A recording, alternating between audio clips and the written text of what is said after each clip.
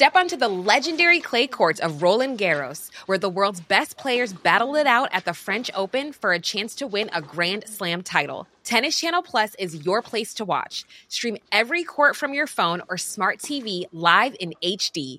See the action unfold as legends fight for glory and new rivalries emerge. Daily live coverage begins Monday, May 20th, with match replays on demand so you never miss a moment. From the first serve to the final point, Roland Garros promises unforgettable moments and new chapters in tennis history. Stream now with Tennis Channel Plus to be there when it happens. I'm Sandra, and I'm just the professional your small business was looking for. But you didn't hire me because you didn't use LinkedIn Jobs. LinkedIn has professionals you can't find anywhere else, including those who aren't actively looking for a new job, but might be open to the perfect role, like me. In a given month, over 70% of LinkedIn users don't visit other leading job sites. So if you're not looking on LinkedIn, you'll miss out on great candidates like Sandra. Start hiring professionals like a professional. Post your free job on linkedin.com/achieve today.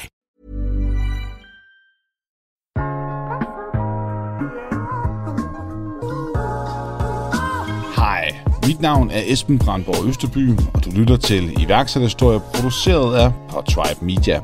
Kevin Christensen og Christian Olsen har udviklet en smart svejserobot, der kan spare branchen for rigtig mange penge. En idé, som i Løvens Hule sæson 5 fik Jesper Buch og Jakob Risgaard til at investere i alt 400.000 kroner mod 30% af Welding Droid. I forhistorien op til, at Christian og Kevin første gang møder hinanden, vælger Kevin i en alder af 36 impulsivt at uddanne sig til produktionsteknolog.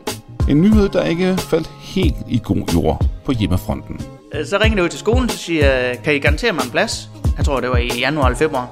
Ej, du er nødt til at søge som alle andre. Så siger jeg, prøv at høre, jeg har altså en virksomhed her. Et arbejde, som de vil gerne vide det i god tid. Og jeg skal ikke have svar sådan 14 dage inden jeg skal starte, eller noget. Jeg skal sgu vide det. Jamen, det kunne de godt love mig så. Fint. Så lader jeg røret på, og så gik jeg ind til chefen og siger så, jeg siger op. Nå, hvad nu da? Jamen, i august, der starter jeg som produktionsteknolog. Hej, det var han sgu godt nok ikke glad for dig. Nå, jamen, det skulle jo være sådan så. Så ringer jeg hjem til konen. Så siger jeg så, hej kone. Forresten, så har jeg lige sagt mit job op. Så blev det bare stille. Og så blev jeg bare lagt røret på igen. Det var den samtale. Jeg skal lige sige, at hun har heller ingen arbejde på det tidspunkt.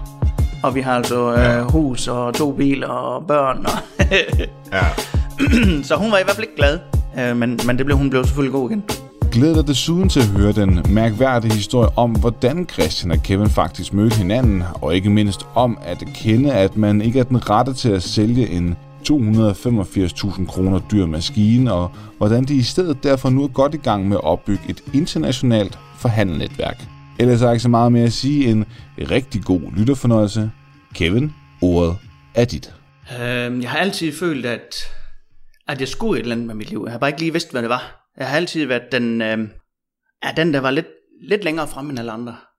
Altid den, der skulle prøve alle ting før alle andre. Så jeg har altid været den der, nu skal jeg sætte med. Men jeg har aldrig sådan rigtig vidst præcis, hvor jeg skulle hen. Det fandt jeg faktisk først ud af i en sen alder, synes jeg. Men har du været nogle råd, eller hvad? Ja, det har jeg også været, ja. Nå. Det har jeg aldrig sådan rigtig kunne sidde stille. Nej, du har ikke ADHD eller sådan noget? Nej, det synes jeg ikke. Ikke på papir i hvert fald. Nej, men du er meget energisk. Det er jeg. Ja, det kan man også godt mærke. Ja. Men det er kun gode ting. Især at tage betragtning af det erhverv, du ligesom har valgt, det her skulle være selvstændigt. Der skal man have lidt energi, kan man sige. Jamen, okay, så du oplever ikke noget sådan din barndom om iværksætteri. Hvornår stiftede du så bekendtskab med det første gang? Jamen, jeg har altid følt, at jeg var sådan en slags problemknuser. Jeg kan godt lide at løse problemer, fikse problemer og sådan noget. Jeg har haft et CVR-nummer. Dem har jeg faktisk haft en del af efterhånden. Jeg kan huske, da jeg trænede meget, styrketræning og bodybuilding, der lavede jeg kostplaner. Så der tror jeg, det var dengang, jeg lavede mit første CVR-nummer. Hvor gammel har du været der? 30. Ja. Tror jeg. Ja. Så det er rimelig sent.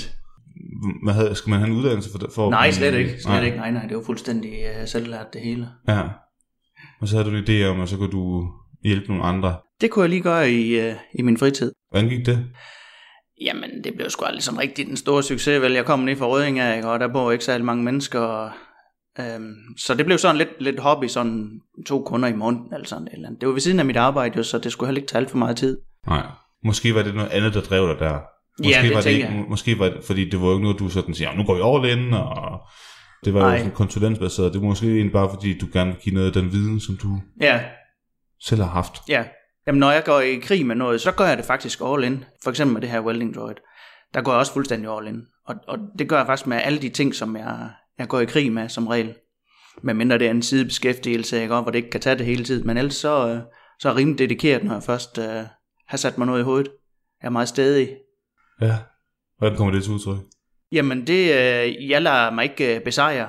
Altså, og nej, det slår mig ikke ud. Så bliver jeg bare mere ihærdig. Jeg skal sgu nok få det til at lykkes på den ene eller anden måde. Og det får også at vide af min omgangskreds, at der skal sgu meget til for at knække mig. Altså, jeg giver sgu ikke op. Du er en hård negl. Ja, hvad det angår, ja. Ja. Jeg vil sgu have det til at lykkes, når jeg har sat mig noget i hovedet. Ja. Jamen, der tror også, der er noget med det der med, at hvis man er typen, du snakker selv om, at du har altid følt, at du skulle et eller andet. Mm.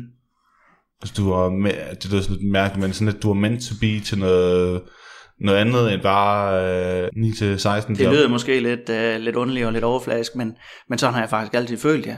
At jeg er skabt til et eller andet, men hvad det er, det har jeg aldrig vidst. Men det er jo også svært at sætte en finger på, kan man sige. Ja. Det er også derfor, jeg samtidig siger, at fordi du ikke er blevet selvstændig eller iværksætter i en ung alder, det gør ikke noget jo. Nej. Fordi livet er jo en stor søgning efter mening og... Jamen, jeg har rent faktisk aldrig nogensinde vidst, hvad jeg ville med mit liv. Aldrig. Alle mine uddannelser, det er sådan kommet lidt ind fra sidelinjen. Som, jamen, det kan jeg da godt prøve. Ja. Så du har været sådan, du er den der... Ja, du har bare prøvet nogle ting af. Jeg har prøvet alle mulige ting af. Ja.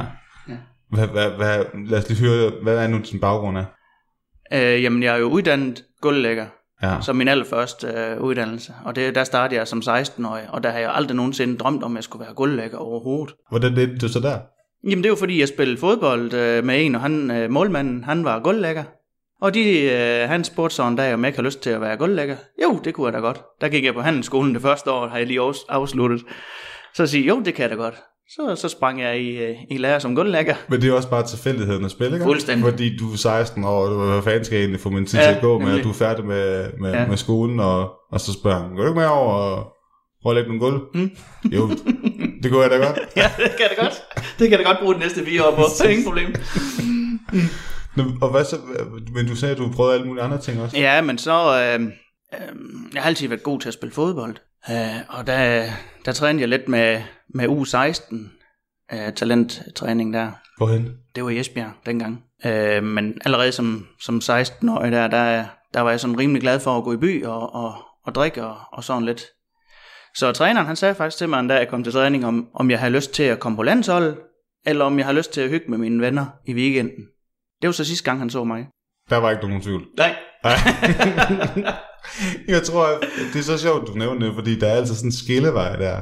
Altså jeg snakker med en kammerat den anden dag, om nogle af dem, som også sådan i vores lille lokale klub i Juelsminde, sådan, der var talenterne, at de kunne så komme ind til AC Horsens eller Vejle. Og det kunne de måske godt sådan, da de var 11, 12, 13 år. Men du ved, da vi sådan blev 15, 16 år, så gik det jo glip af en hel masse, og alt det træning, og altså man skal virkelig være vanvittigt inkarneret for fodbold, og sige, fuck venner, fuck by og damer, og alt det der. Så og der var slet ikke noget tvivl dengang. Nej, for det var træning om søndagen, kan jeg huske, søndag formiddag, og det harmonerer jo ikke med en bytur om lørdagen. Så det prioriterer der noget højere som det andet. Ja, sådan. Nå, okay, så det har du også prøvet. Hvad ellers? Fordi der er sådan lidt langt op til de 30 der, hvor du stiftede dit første værktøj. Så var det jo sådan, at jeg blev 20, tror jeg, eller sådan noget. Der var jeg så færdiguddannet som gulvlægger. Så mistede jeg jo så korsbåndet i en fodboldkamp. Nej, fuck. Og for at det ikke skulle være løgn, så lige 14 dage efter det, skulle jeg have spillet en træningskamp med U21-landshold, fordi der havde været en talentspejder ude at kigge. Og jeg tænkte, nej, fuck, sikkert noget lort. Nå. Og det knæ, det blev jo egentlig aldrig sådan rigtigt det samme igen. Jeg fik det lavet. Jeg blev kørt til Tyskland, kan jeg huske. Og så fik jeg det lavet. Og så skal man jo vente 9 måneder. Det skulle man jo i hvert fald dengang. Med at spille igen. Men jeg var jo også bidt af en gal fodbold jo. Så der gik 3 måneder, så spillede jeg indendørs fodbold. Og så rev jeg selvfølgelig det korsbånd over en gang til. Nej, det er en klovn, mand. Jamen, det er heller ikke noget, jeg er stolt af i dag, men...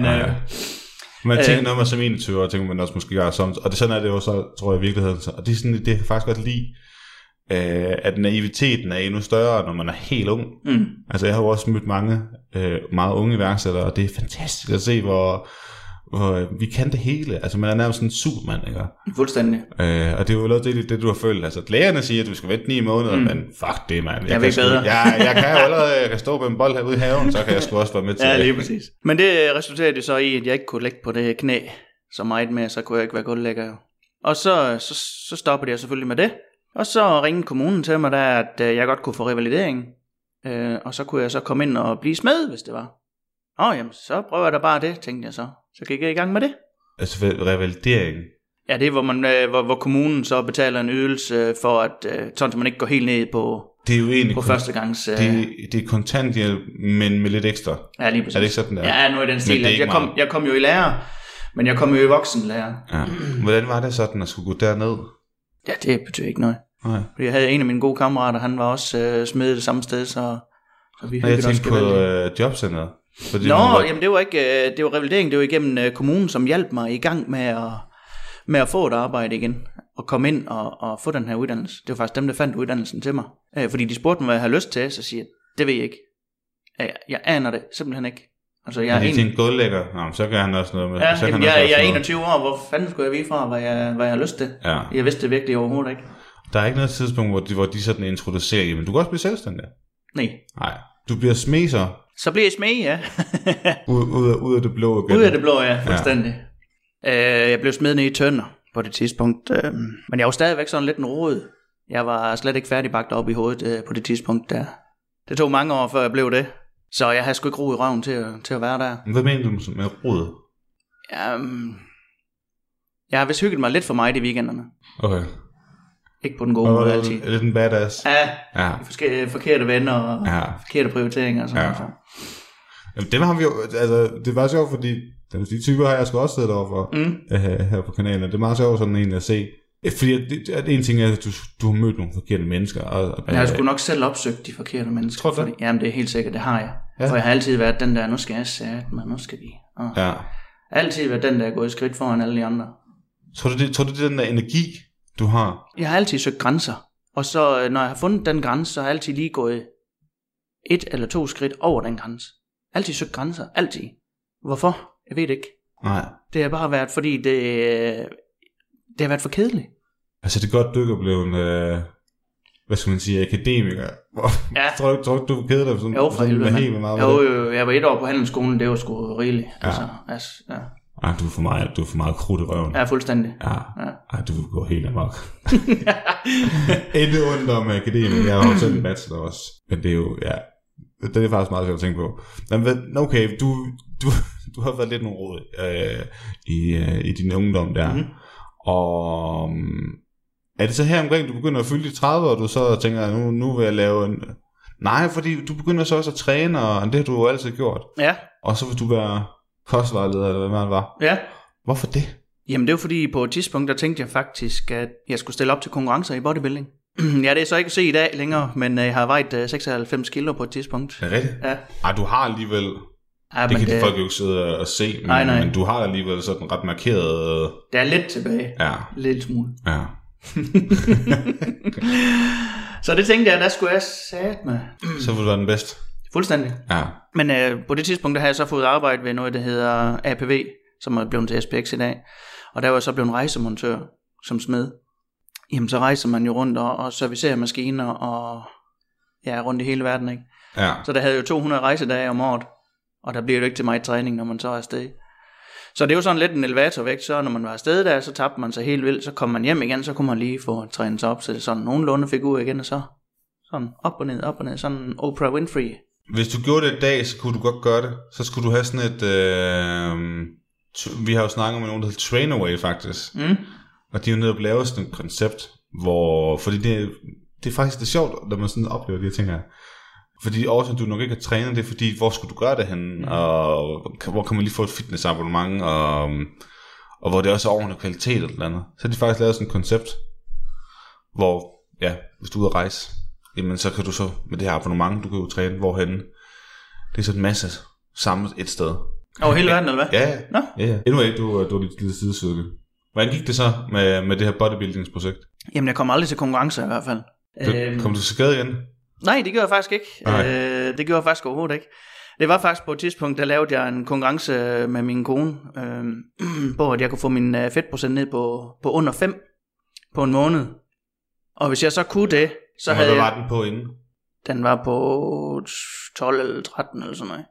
Det er noget af en forandring. Ja, fuldstændig. Ja. Og det var lige der var i 96 kilo. Og hvis jeg så vandt det, så ville jeg så få 2 full sleeve tatoveringer på min arme. Betaler hende. Ja. Og jeg kom selvfølgelig derned. Jeg tabte så 17 kilo på en måned. Og så tabte jeg jo al min muskelmasse og det hele af. Jeg vandt den der, og så fandt ud af, ved du hvad, jeg gider sgu ikke have de der full sleeve, fordi at nogen skal kigge på min arme på et tidspunkt, og det kan jeg simpelthen ikke have. Nej. Så det var egentlig bare en total spildt morgen, den der. Fuldstændig. Og så min krop, den ligner jo, den går i dag, bortset fra maven. Så. jeg tror, det må være de der konkurrencegen, du har. Ja, fuldstændig. Det gør også for fodbolden og så videre. Der er fandme ikke nogen, der skal vinde over mig. Nej. Så var det... Men det var faktisk ikke, der vandt i sidste ende jo. Og så opgav jeg egentlig det træning bagefter der. Ja. Men hvad gjorde du så? Hvor gammel er du i dag? I dag er jeg lige blevet 40 faktisk. Tillykke med det. Ja, tak. Det er i marts, men det er også lige om hjørnet. Ja. Det her rejsemontør, hvor længe er du i gang med det? Det var jeg i 10 år. Ja. Og er det indtil du starter Wild and Dread? Nej, det er faktisk indtil jeg starter på skole som produktionsteknolog. Ja, så det starter du jo egentlig ret sent med. Ja, det er jo 2016. Ja. 2016 tror jeg. Så det er jo kun 4 år siden. Har du været 36? Ja. Og det kom så egentlig af, at min gamle chef, SPX, vi har fået en ny en i mellemtiden. Alle mus-samtalerne, der blev det påpeget, ved du hvad, jeg skal noget mere end det her. Jeg skal ikke bare det. Altså, jeg vil gerne blive i firmaet, og jeg er meget loyal. Men jeg skal noget mere, som bare rejse rundt og lave. Jeg skal sgu noget mere. Jeg skal højere op. Skal noget. Ja, det er godt, Kevin, siger de bare. Fordi de var også glade for at have mig dernede, hvor jeg var. Ja. Så det blev sgu aldrig rigtigt til noget, vel? Så fik vi en ny chef. Så siger han, hvad kunne du godt tænke dig? Så siger jeg, ved du hvad, jeg er ikke engang sikker på, at jeg gider fortælle det. Fordi de sidste 8-10 år, der er det ikke blevet til noget. Så hvorfor skulle det ændres nu? Så siger han, bare sig det. Så siger jeg, jeg kunne godt tænke mig, jeg vil noget mere i SPX. Jamen, hvad vil du da? Jamen, for eksempel, så kunne jeg godt tænke mig at være sælger. Fint, siger han så. På mandag, der tager du en skjorte og nogle bukser på, og så får du nogle mapper, og så går du i gang med at ringe til nogle kunder. Okay. Nå, det gør jeg så. Og det tændte sgu et eller andet ind i mig, ikke? Fordi at han ville gerne hjælpe mig videre. Så der var lige 14 dage, sådan, hvor jeg fik skjort på, i stedet for min møgbeskidte arbejdsbokser. Og jeg sad inde på kontoret, og faktisk hyggede mig gevaldigt. Men så skulle jeg tilbage igen, efter 14 dage. Og når man først har lugtet til det, og så skal tilbage igen. Så siger han, jamen ved du hvad, Kevin? Du kommer på kurser, du kommer på ditten og datten, så skal vi nok se, at vi kan få dig sparket i gang her i SPX. Fint. Så kommer det sådan et salgskursus der. Og det kørte sgu bare det hele, synes jeg. Så kommer jeg tilbage fra det kursus. Så siger jeg, hvad så? Kan du gøre noget? Vi skal lige. Og den der, vi skal lige der, det tog et halvt år. Og der skete stadigvæk ikke noget. Så siger jeg til ham, prøv her, nu er du nødt til at finde ud af, hvad jeg skal. Fordi at op i mit hoved, der er jeg videre. Ikke? Der er jeg videre. Jeg skal lave noget andet. Men det kunne han ikke love mig. Nå. Så ville skæbnen sådan, at samme weekend, der snakkede jeg med min svogers lillebror, som er produktionsteknolog. Og han har faktisk fået en rimelig høj stilling ved et firma. Og jeg tænkte, kan man det bare med den der uddannelse der? Ja, det kan man sagtens. Og den tager 2 år, og den er hamrende god. Fedt. Så om mandagen, dagen efter, så ringer jeg ud på skolen. Der er ikke langt fra tanke til handling. Når det først, det er det, og jeg har altså kone og børn og sådan noget, så... Men, du nåede stadig ikke lige at tale med hende om det først. Den kommer til lige 2 sekunder. Så ringer jeg ud til skolen, så siger jeg, kan I garantere mig en plads? Jeg tror, det var i januar eller februar. Du er nødt til at søge som alle andre. Så siger jeg, prøv at høre, jeg har altså en virksomhed her, et arbejde, som de vil gerne vide det i god tid. Og jeg skal ikke have svar sådan 14 dage inden jeg skal starte, eller noget, jeg skal sgu vide det. Men det kunne de godt love mig så. Fint. Så lader jeg røret på, og så gik jeg ind til chefen og siger så, jeg siger op. Nå, hvad nu da? Jamen, i august, der starter jeg som produktionsteknolog.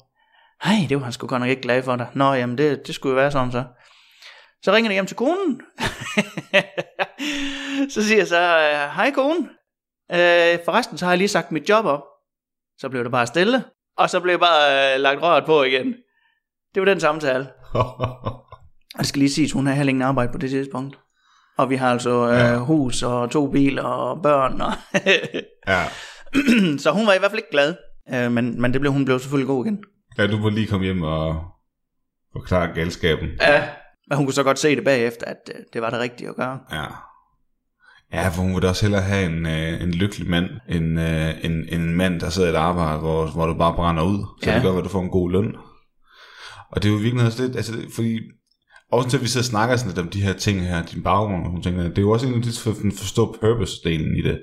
Fordi man kan selvfølgelig blive selvstændig, hvis det er så, at man har en målsætning om, at man gerne vil tjene mange penge. Det er så en illusion, hvad jeg mener, fordi det er de færreste, der når der til, hvor de tjener rigtig, rigtig mange penge. Ja. Så skal de jo opfinde et eller andet nyt. Det er også, hvad I kommer til det. I har jo også opfundet nyt, kan man sige. Men der er mange andre ting. Ja. Du har bare altid vidst, at du har haft frit røven. Men jeg har og også, det skulle kanaliseres til et eller andet. Jeg har også været meget pengefikseret, dengang jeg var rejsemontør, fordi det var jo rigtig, rigtig mange timer ude. Så det var jo en rigtig, rigtig god årsløn, man havde dengang. Og så gå ned på SU bagefter. Det er jo selvfølgelig et hug, en mavepuster, men i løbet af de 2 år, hvor man var nede på, altså, så lærer man at nøjes. Det er jo også en god læring. Og det er jo faktisk rigtig fedt at prøve. Så sætter man jo næsten ned af pris på, når det er så, at man lige får lidt ekstra penge mellem hænderne. Ja, lige præcis. Ja. Så penge er faktisk overhovedet ikke en motivationsfaktor for mig længere overhovedet. Nej. Det er ikke det, der driver mig. Men tror du ikke så ikke, det var lidt en illusion? Jo. Dengang du gik op i det? Jo. Det var en forestilling om, at det er lykken, det her. Ja. Forstår du, hvad jeg mener? Ja da. Fordi er du ikke mindst lige så lykkelig, eller måske virkelig mere lykkelig i dag, fordi du arbejder med noget, du... Det giver så bare nogle andre bekymringer. Ja, det er klart. Det er ved på. Ja. Det er ved på. Ja. Nå, så konen, hun forstod, hvad der var op og ned i det her, og så kommer du ind. Er det her, du møder din partner? Nej. Nej, slet ikke. Ja, okay. Fortæl. Jamen, da jeg har været produktionsteknolog i et år, der tænkte jeg, ved du hvad, det her, det kan jeg sgu godt finde ud af. Det er jo konstruktionslinjen, altså hvor vi sidder og tegner i 3D og sådan noget. Og der tænkte jeg, ved du, det her, det er sgu lige mig. Det kan jeg godt lide. Så der startede jeg faktisk KIC Consult, som jeg har ved siden af stadigvæk, en konstruktionsfirma. Som laver 3D-print? Nej, vi tegner alt i 3D, altså hvis du skal have lavet en maskine, for eksempel, udvikle en maskine, så sidder vi og tegner alle delene, og så sender dem ud i produktionen, og så kan smeden og dem, der skal lave det. Og det lavede jeg egentlig sideløbende med mit studie. Og der kunne du tjene lidt ekstra der også? Så kunne jeg lige tjene lidt ekstra, ja. Med sådan en zone. Ja, og da jeg så blev færdig efter 2 år, så har jeg så bare kørt det her KIC videre. Og det kører så stadigvæk i dag, hvor jeg har 2 ansatte. Ja. Var det noget egentlig dengang, for det blev lige et fast forward, hvis nok lige komme tilbage til, hvad der så skete herefter. Jeg tænker bare lige det der med, at man har en virksomhed ved siden af ens hovedarbejde, som jeg går ud fra at vælge Android. Ja. Altså når du forventer Løvens Hule, og I fik Jesper Buch og Jacob Risgaard med som en investor, når man så har den der due diligence, og man så taler om, hvad man egentlig har, og hvordan konstruktionen skal være osv., er det ikke lidt et no-go? Det blev i hvert fald sat et stort spørgsmålstegn ved, hvor meget tid jeg skulle bruge på den anden. Men vi kom frem til et kompromis, som vi alle sammen godt kan leve med, men i dag der bruger jeg ikke særlig meget tid på den anden, den kører selv. Du har også haft det længe, og de 2 ansatte, der, de kan måske godt... De kan sagtens selv det hele, så. Fedt. Jeg troede, det var, mens du var på studie, at du var din partner i Midtjylland.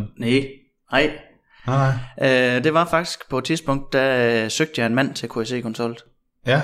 Og så kom han forbi. Han har ikke engang sendt en ansøgning eller noget. Han kom bare forbi, fordi han arbejdede i Rødding, og jeg bor i Rødding og har virksomhed i Rødding, KIC. Ja. Så kom han forbi helt uanmeldt, og der havde han skåret sig selv i hånden for det første, og han havde jo forbinding helt op til albuen. Nå, så sad vi og snakkede lidt der, så siger jeg så, kan du tegne det der program der? Nej, det kunne han ikke. Nå, jamen kan du det der? Nej, det kunne han heller ikke. Jamen, så er jeg nødt til at sige til dig, så kan jeg sgu ikke bruge det. Nå, Og så gik han faktisk igen. Og det var faktisk det. Fedt nok, han bare dukket op. Det kan jeg godt lide. Ja. Ved han dukker op. Jeg fandt så ud af, at han havde en skjult agenda, som han har fortalt dem bagefter. Fordi så gik der en måned, så kom han tilbage igen. Igen helt uanmeldt. Så siger han, Kevin, ved du hvad? Jeg har sgu gået og tænkt på dig i en måned nu her. Nå, hvad nu da? Jamen, jeg har jo lavet sådan en lille maskine, som kan svejse. Det er så ikke den, vi har i dag. Det er jo sådan en helt anden maskine. Sådan en lille bitte en, som kunne svejse. Altså, han er lidt af en Georg Gerløs. Han har fandme lavet mange sjove ting. Ja. Nå, om jeg ikke har lyst til at komme op og se den? Jeg siger, det kan jeg da godt. Så var jeg jo med op og se den der, og sådan noget der. Jamen, den var da rigtig fin, og sådan noget der. Så siger jeg, ved du hvad, jeg har jo fulgt dig jo LinkedIn i et stykke tid. Og der er sgu et eller andet ved dig, altså enten kan man lide dig, eller så hader man dig. Og jeg ved sgu ikke lige helt, hvor er han, siger han. Så det er derfor, han dukker op første gang. Ja, fordi han mente, jeg havde noget, som han mangler. Og det er jo mere det der ansigt udad til, og den måde at være udad, ikke? Ja. Så siger han, om jeg kunne tænke mig at lave et firma sammen med ham. Hvad? På den lille maskine, han har lavet der jo. Jeg siger, jamen, der skal han lige lave en markedsanalyse først. Og jeg er nødt til at finde ud af, om der er nogen, der gider have den maskine. Der er også en masse at se til ved siden af, så jamen, det var bare i orden der. Så gik jeg rundt og spurgte en masse virksomheder og se, om det var noget for dem, sådan en her. Sådan, det var sådan lidt, jo, det var da smart og sådan noget. Så ringer jeg til ham en måned senere, og så siger jeg, jamen, det vil jeg gerne. Jamen, det var egentlig godt at ringe der, fordi at jeg skulle lige komme forbi. Så kommer det om igen, så har han lavet en maskine fuldstændig om. Så har han lavet den om til den allerførste prototype af den, vi har i dag. Og den som jeg kalder Frankensteins monster, ikke? For den ligner virkelig en allerførste prototype, som den skal se ud, ikke? Siger, nå, hvad fanden har du nu lavet? Jamen, nu har jeg lavet den sådan, så den kan svare store rør. Okay. Så den markedsanalyse, jeg lige har lavet, den er faktisk ikke til noget som helst. Men der må trods alt være flere, der svejser store rør som små rør, tænkte jeg altså. Der må give noget mere volumen der. Så siger jeg, ved du hvad, lad os bare prøve det. Hvad fanden kan ske ved, at vi lige laver et firma? Altså, vi har et lille hjørne et eller andet sted og bygger en maskine. Det kan der ikke ske noget ved. Ja, så det var egentlig starten på det. Ej, hvor fedt. Jeg har ikke mødt ham, men jeg kan også sådan huske det fra Løvens Hule og sådan noget. Jeg kan også sådan fornemme, at det er sådan, jeg tror måske, jeg vil samle lidt med, hvis det er sådan, man har en programmør. Og det er jo også det, han i virkeligheden er jo. At han kan lave software. Hvor de får en input, de tænker ikke sådan over, når der er en markedsanalyse, der lige skal laves. Der er en prissætning, der også skal laves. Om det her, det giver kommerciel mening, at vi laver de her ting her om. Han tænker jo bare sådan funktionelt. Fuldstændig. Og meget mere pragmatisk sådan, i forhold til udvikling af et produkt. Nemlig. Ja. Men det er så... Men det har han så alligevel også indset. Fuldstændig. Jeg skal have fat i en, som kan noget med det der. Og så har han set der på LinkedIn. Ja. Men jeg kan så også sige, at havde det været Christian, der skulle lave sådan en maskine i dag, så skulle du være ingeniør for at kunne betjene. Fordi det er hans hoved, det hele blev lavet ud fra, ikke? Ja. Og så skal man lige have en lille touch ind over, at jamen, prøv at høre, at der er også forbrugere derude, som ikke er så klog som dig, Christian. Eller ikke som har den uddannelse som dig, ikke? Som ikke forstår, hvad alle de der ting, du har skrevet i, hvad det betyder. Ikke? De skal sgu have lidt mere, det skal være nemmere. Det skal være spiseligt. Det skal være meget spiseligt, og folk, de skal sgu forstå det. Altså, det skal være idiotsikkert, sådan en fjernbetjening, ikke?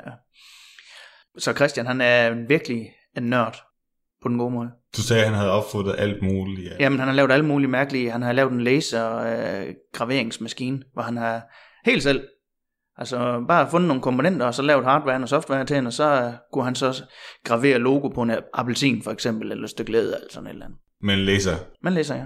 Nej, hvor sjovt. Ja. Og han har lavet mange andre sjove maskiner. Fedt. Jeg kan godt lide sådan noget. Det er sådan det er en mangelvare, at når man ser den der lyst til bare at bygge et eller andet. Ja. Ej, det er fedt. Jamen. Men hvad så? Altså, I beslutter jo for at lave virksomhed. Hvordan han går så i gang? Jamen, Christians gamle arbejde, forhenværende arbejde, de svejser rør, store rør. Og de vidste godt, han var i gang med at lave sådan en maskine. Så faktisk lige da vi skulle til at slå os sammen, der havde de lige været på besøg. Altså der skulle de på besøg, ja, det er rigtigt. Så der skulle vi lige have prissat den, og fundet ud af, hvordan den lades. Så de var faktisk at kigge på den første prototype, og se, at den kunne svejse sådan rør. Og dengang, der svejser den jo slet ikke lige så godt som i dag, vel? Men bare på baggrund af det, kunne de jo godt se, hold da kæft, det kan vi sgu godt bruge, for det er det ene, altså vi svejser rigtig mange rør. Ja, der kan være et eller andet med, om den er lige, og hurtigheden, og alle sådan ting der. Ja. Men det er jo mere det, der bare at se, at der sker et eller andet. Okay, man kan automatisere det her. Fedt. Så de valgte faktisk at købe den første prototype. Til den rigtige prissætning? Til prototype prissætning. Ja, okay. Ja, fordi vi er jo nødt til lige at have nogle stykker ude i marken, inden vi skulle lige have fundet alle børnefejl. Men det var mere også fordi, at det der med prissætning kan også sådan set være svært. Det er mega svært. Især den prisklasse, I er i. Altså fordi en ting er, at man sådan kan regne ret nøgtern på det, men altså det koster så meget for de her materialer, og så skal vi lige lægge software oveni, og det hele skal sætte sammen og så videre. Jeg kan godt forestille mig, at det er svært. Ja, men vi har aldrig nogensinde hørt det der, det er for dyrt. Tværtimod. Vi har faktisk hørt rigtig mange sige, det er for billigt. Ja. Og når det er for billigt, så tør folk ikke købe det. Nej. Ja, det er jo det her med, at tilbagebetalingstiden er ret kort. Ja, 190 timer drift. Ja, det skulle de være, og hvis man så også vejer sig ret meget. Ja, det skal man selvfølgelig. Hvis du har et rør i munden, så giver det selvfølgelig ingen mening. Det er klart. Men hvad gør jeg så? Feedbacken for hans gamle arbejde, er den god? Ja, altså heldigvis så har vi ikke solgt flere i den periode, hvor de havde den til at starte med. De havde den jo næsten en halv år eller sådan noget før vi solgte nummer 2. Fordi det var jo stadigvæk prototype, og der fandt vi alle børnefejl, og i hvert fald rigtig, rigtig mange. Om vi har fundet alle, det ved man jo selvfølgelig ikke vel. Men vi fandt rigtig, rigtig mange, og vi har lavet mange ændringer over ved dem. Men i dag, der har de en maskine, som er fuldstændig funktionel. Men det vidste de også godt dengang, og det var også aftalen, at de fik den til en favorabel pris. Men der kom nok nogle ting, fordi vi kan jo ikke sidde og teste og svejse i 1000 timer, vel? Det har vi jo ikke kapacitet til. Nej. Men når I afleverer den, altså prototypen, så skulle han jo også sådan til at bygge en helt ny. Ja, jamen ikke nok med, at de kiggede jo på Frankensteins monster, ikke? Og købte den ud fra det. Så skulle vi først have designet, hvordan den skulle se ud, når den skulle ud, jo. Fordi den stod jo bare på et stativ. Altså, der er jo mange ting, der skal designes i sådan en maskine. Det er jo ikke bare... der er mange timer, der skal bruges på sådan noget. Ja. De fik nummer 2 prototype, vil jeg kalde det. Vi gik fra prototype 1, som var Frankensteins monster, og så gik vi lige et lille hak op til en, som var knap så grim. Altså, vi var nødt til at gøre en salgsbar, jo. Ja. Ikke? Vi kan ikke sælge sådan noget rusten skrot, som vi har lavet den første af, eller Christian lavede den første af, vel? Vi er nødt til også, at den ligner det, de får. Ja. Den ligner 1 million, ikke? Ja.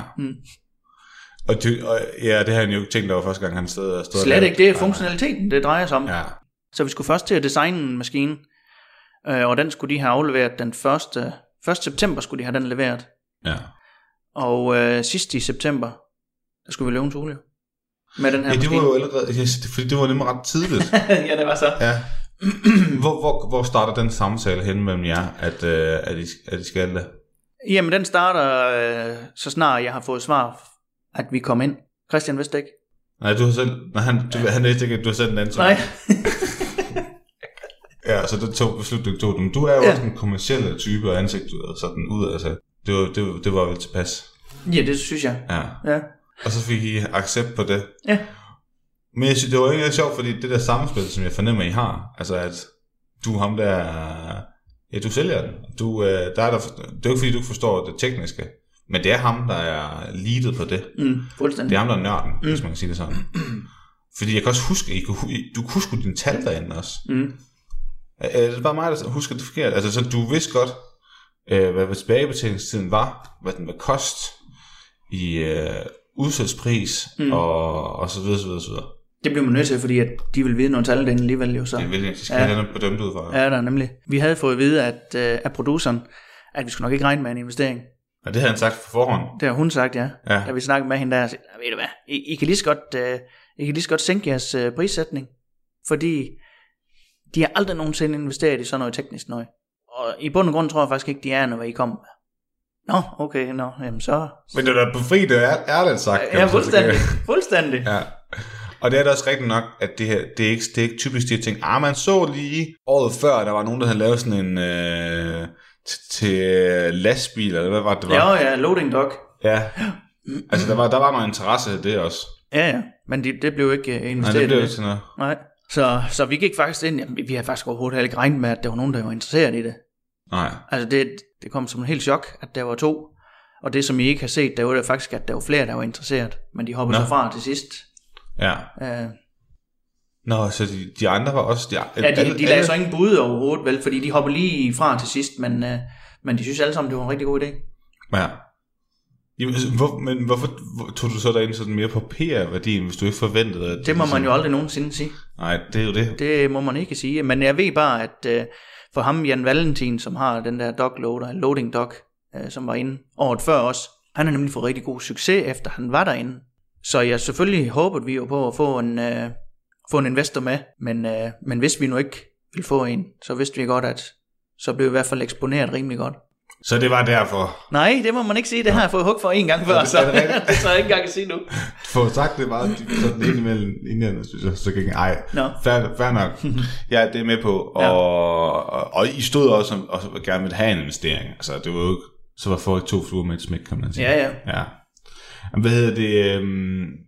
Så får I det med. Hvad er det vandet? Kan du kun lige bare sådan male scenen? Altså det er ikke fordi vi snakker så meget om Løvens Hule, fordi det vi de savshus har gjort rigtig, rigtig meget. Jeg kørte jo sådan et lille... Der ville jeg også gerne have haft dig med dengang at det kom, altså ud af udsendelserne. Der kørte vi jo nærmest 2 måneder, bare Løvens Hule til Barons, du ved, og citatplakat og salestyling og party in the box og alle de der folk der.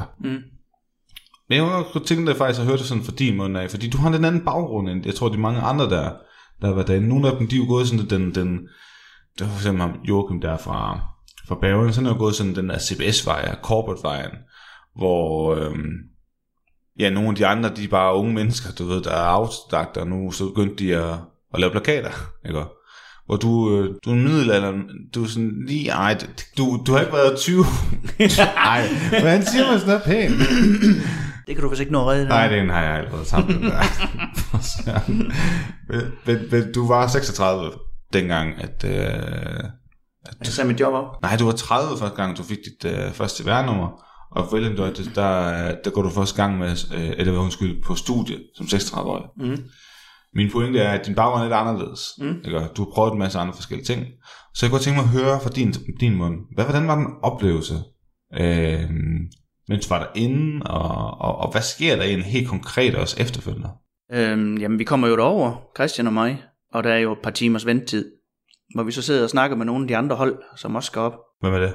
Kan du huske det? Nogle af dem, der har været derinde, som vi så? Nej, fordi de kom sgu lidt slukøret ud, så jeg tror faktisk ikke engang, de har været vist. Så jeg kan faktisk ikke huske, hvad de hedder. Men jeg synes, det var meget interessante mennesker. Så vi sad jo der og ventede i et par timer, og jamen altså, vi er jo bare de der bundrøve der, ikke? Og altså, vi hyggede os simpelthen sådan og grinede sådan derinde, ikke? Jamen, vi havde bare en rigtig fantastisk dag.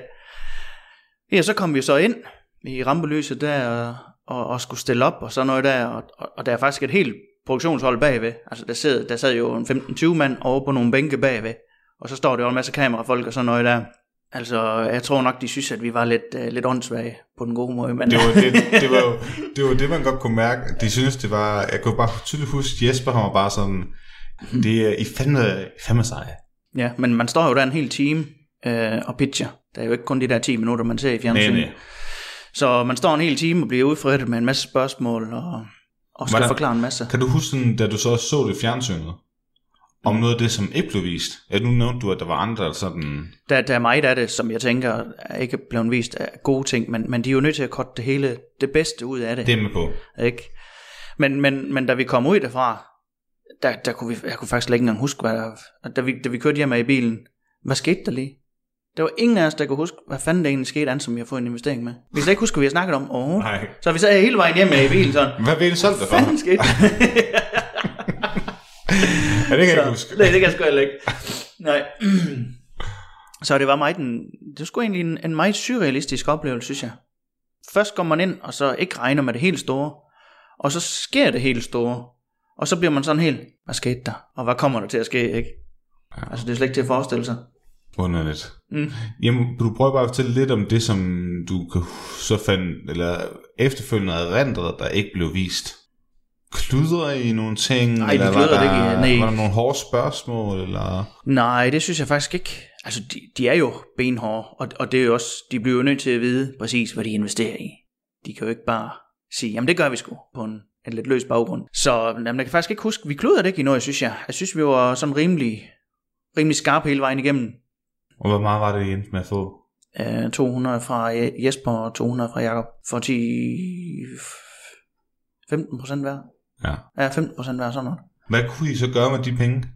Jamen, inden vi havde fået den investering, der havde vi lejet 20 kvadratmeter over ved en lokal smed i Rødding, hvor vi stod og byggede den her maskine. Og det gjorde vi faktisk i vores fritid, om aftenen og i weekenden og sådan noget. Fordi vi havde begge to fuldtidsjob ved siden af.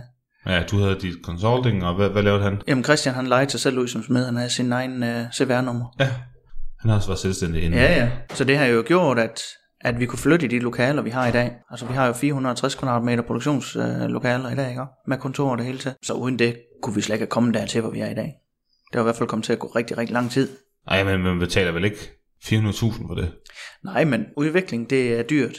Det er meget dyrt, især når det er robotter. Sådan. Altså, havde det nu været, for eksempel, hvis vi skulle lave en skjort, at vi skulle gå fra en lyseblå til en lyserød farve. Det har nok ikke kostet så meget, som hvis vi skal prøve at ændre gearne, eller hvis vi skal noget andet. Vel, altså robotprocessen, den er altså bare dyr. Ja. Jeg er sådan lidt nysgerrig på, hvad der egentlig sådan sker efter, at hypen, efter man har deltaget i Løvens Hule, den ligesom ophører. Fordi så kommer hverdagen ligesom igen, og nu skal vi videre. Det er ved at være et år siden, eller sådan noget? Nej, det var i januar. Ja, det var da det blev vist. Ja, det var da det blev vist, ja. Men der er jo ingen hype indtil vi har været derinde, fordi der er jo ikke nogen, der må vide det. Point taken. Det er rigtigt, og så kom COVID-19 og alt det der. Ja. Ja. Hvordan er det så gået? Måske kunne bare sådan prøve at få en status. Tænker du salgsmæssigt og opbygning og udviklingen og alt det der, fordi nu var det jo ikke bare en give-opfinder idé. Nu I har jo startet en virksomhed, I kom ind i Løvens Hule for en professionel investering af 2 af Danmarks største iværksættere og investorer. Og hele Danmark ligesom pludselig for øjnene og for jer. Ja. Der må ligesom være sket et eller andet. Så det kan også være, der er noget spændende på vej, du kunne tænke dig at fortælle om. Altså. Jamen altså, vi blev da ret meget hyped lige bagefter der, og jeg tænkte, hold da kæft, det her, det kommer sgu til at eskalere i en vældig fart. Men så rammer virkeligheden lige pludselig, hvor man finder ud af, at det går sgu alligevel ikke så stærkt, som man lige har regnet med. Det finder man ud af, fordi at branchen er konservativ, den vi var inde i. Den er ekstremt konservativ. Det er jo så den ene ting. Den anden ting er så, at alle, som har set Løvens Hule, de har jo set den maskine, vi havde dengang. Og det er det, de har oppe i hjernen i dag. At det er den der, hvor der er en kabelforbindelse, hvor vi har hvad vi kalder en kran fjernbetjening. Det havde vi faktisk dengang. Ligner en kran fjernbetjening, ikke den store firkantede klods. Og så med en stor tyk kabel i. Det vil sige, at vi havde 3 eller 4 funktioner, vi kunne lege med på det tidspunkt. Og det er det, folk de tænker på i dag. Jamen det var dengang, I kunne svejse 2 gange så hurtigt som manuel. Og så med den store kran fjernbetjening. Det er sgu ikke lige noget for os. Men i dag, der har vi jo simpelthen udviklet den til, at den svejser 6 gange så hurtigt som manuel. Og med kamera på, og med automatisk højdejustering, og med dataopsamling. Faktisk til samme pris. Og så har det kunne man jo virkelig have taget en højere pris for, fordi man nu har udviklet en vildere. Ja, og så endda med en fjernbetjening. En trådløs fjernbetjening, ikke, som har 30 funktioner eller sådan noget, du kan stille på. Prøv lige at forklare mig det der med dataopsamling. Og hvorfor man har kamera på. Jamen, kamera, den jeg kan godt forstå det der med, at du har en robot, der svejser tingene lige. Og måske har I så udviklet til, at den også gør det hurtigere. Men hvorfor kamera? Jamen, kamera, for eksempel, den tager vi lige først. Den går ned og måler, hvor sammenføjningen er på de 2 rør. Det kan den se. Og det vil så sige, hvis røret det bevæger sig, hvis det kører hen ad rullerne, den forkerte vej, så kører kameraet bare med, og så kører svejsenålen med. Så den følger altid sammenføjningen. Lige meget, hvor fanden den vandrer hen. Eller hvis det er en dårlig forarbejde eller sådan noget, og sammenføjningen er lidt skåren af, så følger svejsningen bare hele vejen. Så den er altid lige præcis over sammenføjningen. Det vil sige, at du ikke behøver at have en mand stående og styre den, hvis den kører hen ad rullerne. For det gør man normalt. Jeg har jo ikke været på en fabrik før, så jeg spørger. Ja. Så sådan nogle store, altså kloakrør eller... Ja, det kan vi godt sige. Ja, de kører jo en rulle på en fabrik. Nej, men hvis vi nu har 2 stykker rør, lad os bare sige det, som er 1 meter, eller 400 mm i diameter. Lad os bare sige det. Ja. Og du lige stikker dem sammen, så skal de jo svejses hele vejen rundt om. Ja. Og det ligger så op på vores ruller og drejer rundt og bliver svejset. Ja. Men når den ligger og kører på sådan nogle ruller, så kan den jo også godt vandre på rullen den forkerte vej. Yes. Hvis det er noget, der står op ad en bakke, hvis der nu er lidt en hældning på, så vil røret jo altid kravle lidt nedad. Og det er det kamera, den sørger for, at nålen bare kører med. Ja. Jeg kunne godt tænke mig at tage en lille smule om salg. Det er jo hemmelighed, det er jo dit ansvarsområde, for det er dig derude af døren. Hvordan er det? Fordi det er jo ikke, altså, vi har jo værksættere, som sælger tyggegummi, eller du ved, software, som er, jeg synes ikke er så dyr, kan man sige. Og jeg kan sige, det er ikke mig, der siger, at det er dyrt, fordi du har rigeligt forklaret godt, at det med tilbagebetalingstiden er 190 dage. 190 timer, yes. Så selvom at produktet koster 285.000, så er det jo stadig billigt, fordi der er 2 års garanti, og hvis det er sådan, de svejser meget, så ender de måske have en besparelse på millioner. Ja da. Ja. Jo. Ikke sandt? Jo da. Men hvordan sælger man den? Og hvordan er det gået? Det kunne jeg faktisk skrive en god bog om. Mine investorer, det er også det, de fokuserer på. De fokuserer selvfølgelig på salg. Men Christian og mig, vi er mere de der udviklingstyper. Så salg, det har sgu egentlig kommet lidt sådan i baggrunden. Fordi jeg har ikke sådan helt følt, at vi har en maskine, som er 100%. Altså, kan du følge det? Ja. Så jeg har hele tiden tænkt sådan, det er blevet udviklet, det er blevet bedre. Ja, og så har jeg meget svært ved at ringe ud til nogen, jeg ikke kender, har jeg fundet ud af. Ja. Og så prøve at sælge dem en maskine. Fordi jeg føler, at jeg er den irriterende sælger. Finde en liste med 100 personer, eller 100 virksomheder, og så ringe til dem. Det hænger mig langt ud af halsen, det kan jeg slet ikke. Nej. Det kan jeg ikke. Og jeg har prøvet det rigtig, rigtig mange gange, og jeg kan ikke. Og jeg ved, sådan nogle virksomheder, de kommer ikke af sig selv. Bare fordi de lige har set os i Løvens Hule, så kommer de ikke bare og står i kø ude i vores dør og skal have en maskine. Så den har hængt ved mig, og det salg der, og det har virkelig hængt mig langt ud af halsen. Jeg elsker at komme ud og snakke med mennesker.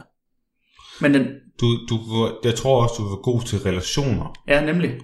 Altså, fordi du er et meget mundt og energisk menneske, og når man endelig møder dig, så jeg tror du er meget i øjenhøjde med også med det segment. Ja. Fordi du selv har stået på gulvet og lavet gulve og været smed og det hele. Men jeg kan godt forstå det der med, at du skal lige have mødet. Du skal lige booke noget. Ja. Og der er også noget, der skal lukkes, altså en closer. Ja. Always be closing, som Jesper Buch han siger. Ja. Men hvad har de så, fordi at det er ikke gået sådan helt som, fordi en ting er jo, at man har fået så meget medieomtale og så videre. Du siger selv, det betyder ikke, at bookingerne de bare kommer. Fordi det er jo en helt anden prisklasse. Altså jeg kan jo faktisk lige sammenligne med en ting, fordi jeg har siddet og solgt software, mens jeg var i Holland. Der har jeg boet et par gange. Og jeg vidste faktisk ikke rigtigt, hvad det der software det gik ud på, hvis jeg skal være helt ærlig. Det var sådan noget automation, onboarding, offboarding af nye medarbejdere og sådan noget. Sådan noget sikkerhedsarbejde. Og jeg skulle bare booke møder. Og jeg ved, fordi jeg jo snakker med de sælgere, som så i sidste ende skulle ud og lukke salget og skabe relationen til dem. Jeg skulle bare booke et møde. At det er ikke noget, der sker første gang. Det sker måske heller ikke anden gang eller tredje gang. Altså det er en længere beslutningstagen, fordi det er en større investering. Så det kan godt være, at du kan sælge, at vi kommer til at spare en masse penge på det her. Vi kommer til at spare millioner. Det er stadig 285.000, de skal lægge. Det kan godt være, og det er jo ikke det samme som hvis man bare skal have lidt nyt kontorinventar. Altså det er en investering, man skal gøre sig. Og sådan var det også med det her software. Ikke? Altså at man gerne vil undgå et eller andet med sikkerhed. Og derfor er beslutningsprocessen jo længere.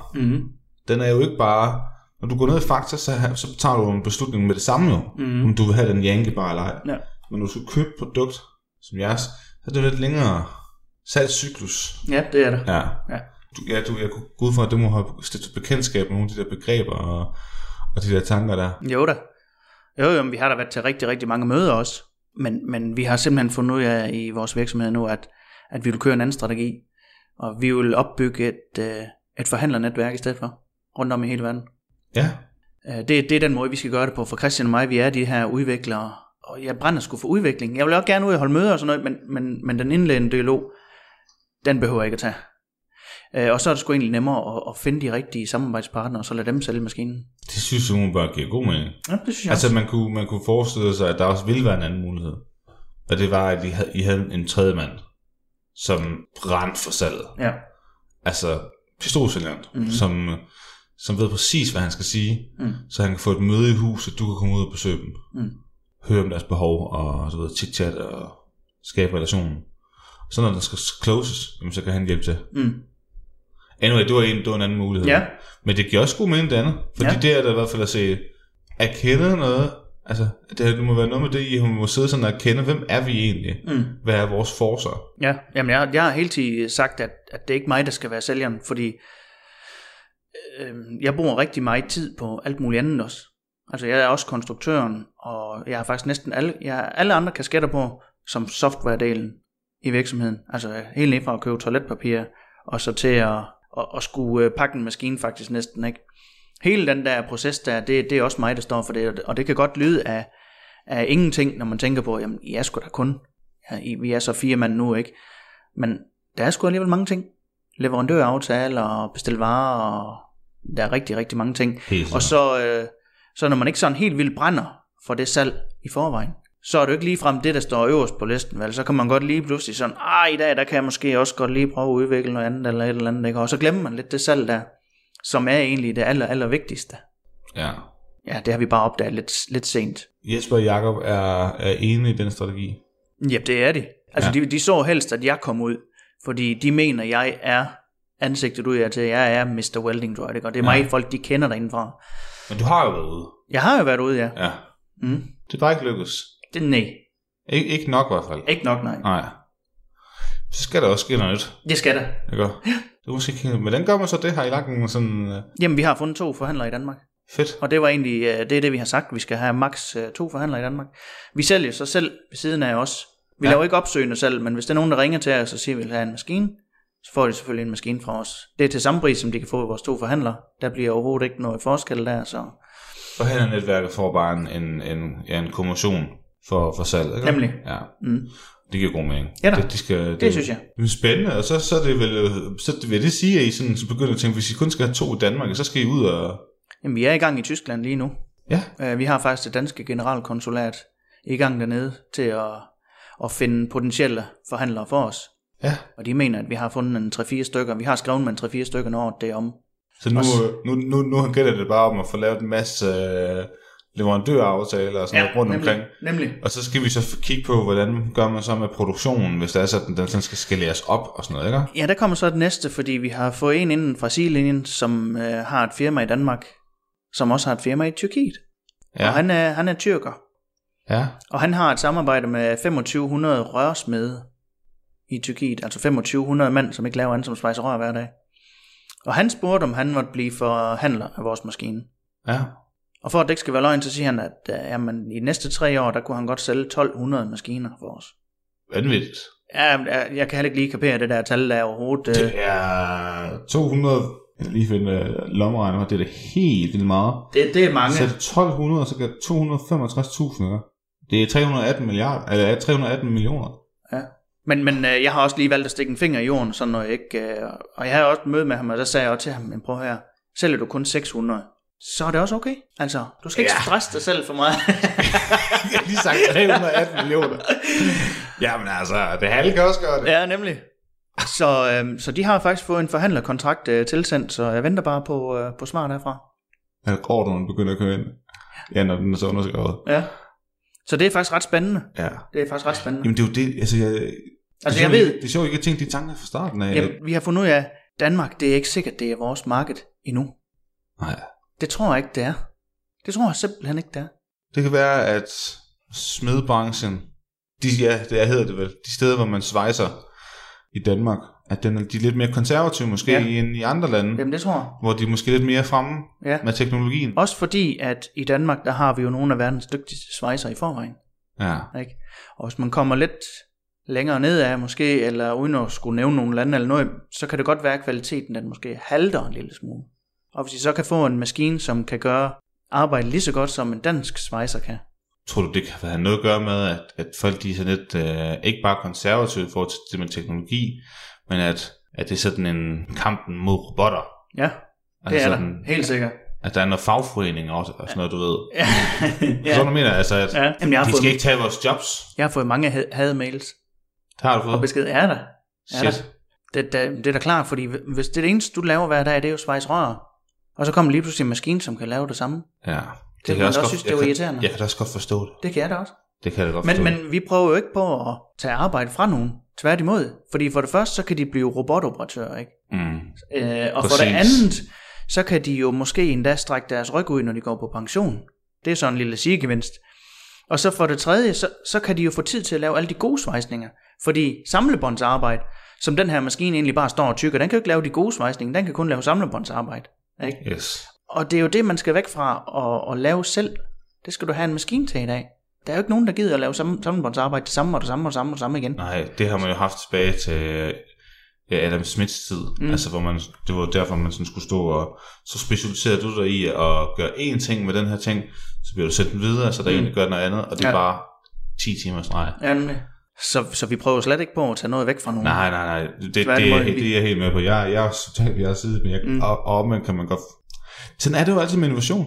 Jamen, altså, du ser det jo også, når Blockbuster, der griner Netflix, og du ved, hotelbranchen, som mente, at det der Airbnb der, det kan der heller ikke noget, og Uber, som var meget udskilt her i Danmark af taxaselskaberne, de fik folk bliver bange for deres eget levebrød. Ja, jamen dengang laserskærer, den blev introduceret, ikke? Inden den kom, der skar alle folk jo med vinkelslever og klippet blader og boret huller, og jeg ved ikke alt hvad, til alt. Så dengang den kom, det der nymodens noget der, nej, det er fandme, det bliver aldrig rigtig sådan noget. I dag er der fandme ikke nogen, der borer huller længere, eller skærer noget som helst med en vinkelslever. De får der alt laserskåren fuldstændig, til de bare skal svejse det sammen.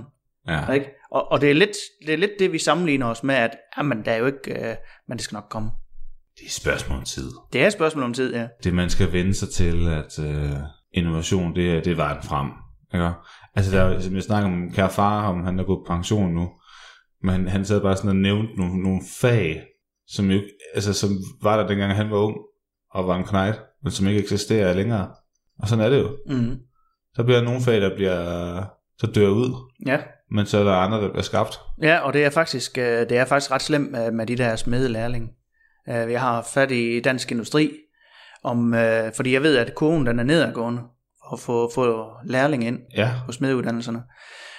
Og det er simpelthen fordi, i min optik, den er for kedelig. Nu er jeg selv blevet smed i en sen alder, og det er jo da en mega kedelig uddannelse. Altså, der er jo ikke noget nyt i den. Altså, der er jo ikke sket noget nyt i de sidste 100 år, vel? Altså, de fleste, de tror jo stadigvæk, de skal lave en hestesko over en ambold. Men så har jeg sagt til dem, jamen, hvad med, at vi nu var ansigtet udad til for jer? Og så vi lige måske kunne lave noget robotprogrammering ind i uddannelsen. At de så kunne blive operatører. De måske selv kunne lave deres lille svejserobot af lidt eller andet. Hvem fanden vil ikke som 15-årig eller 14-årig? I har taget en niche, men der må være så mange andre steder, hvor man netop skal bruge svejs til. Ja.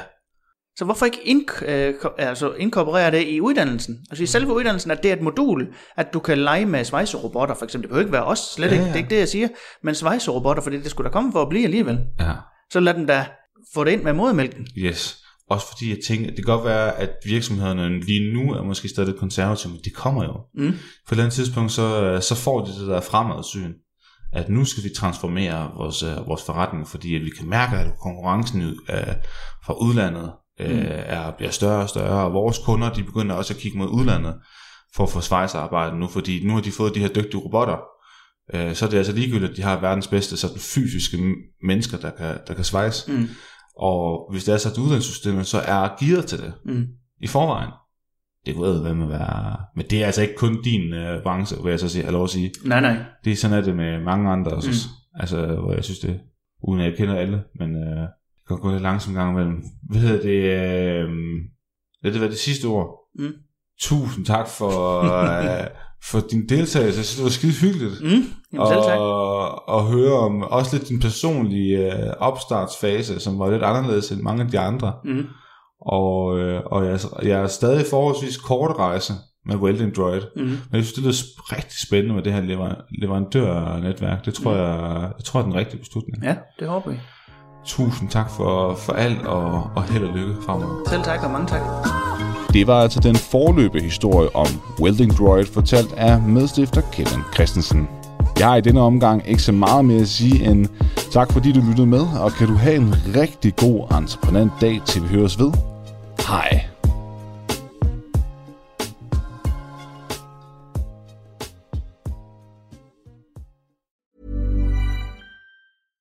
My business used to be weighed down by the complexities of in-person payments. Then, Tap to Pay on iPhone and Stripe came along and changed everything. With Tap to Pay on iPhone and Stripe, I streamlined my payment process effortlessly. Now I can accept in-person, contactless payments right from my iPhone. No extra hardware required.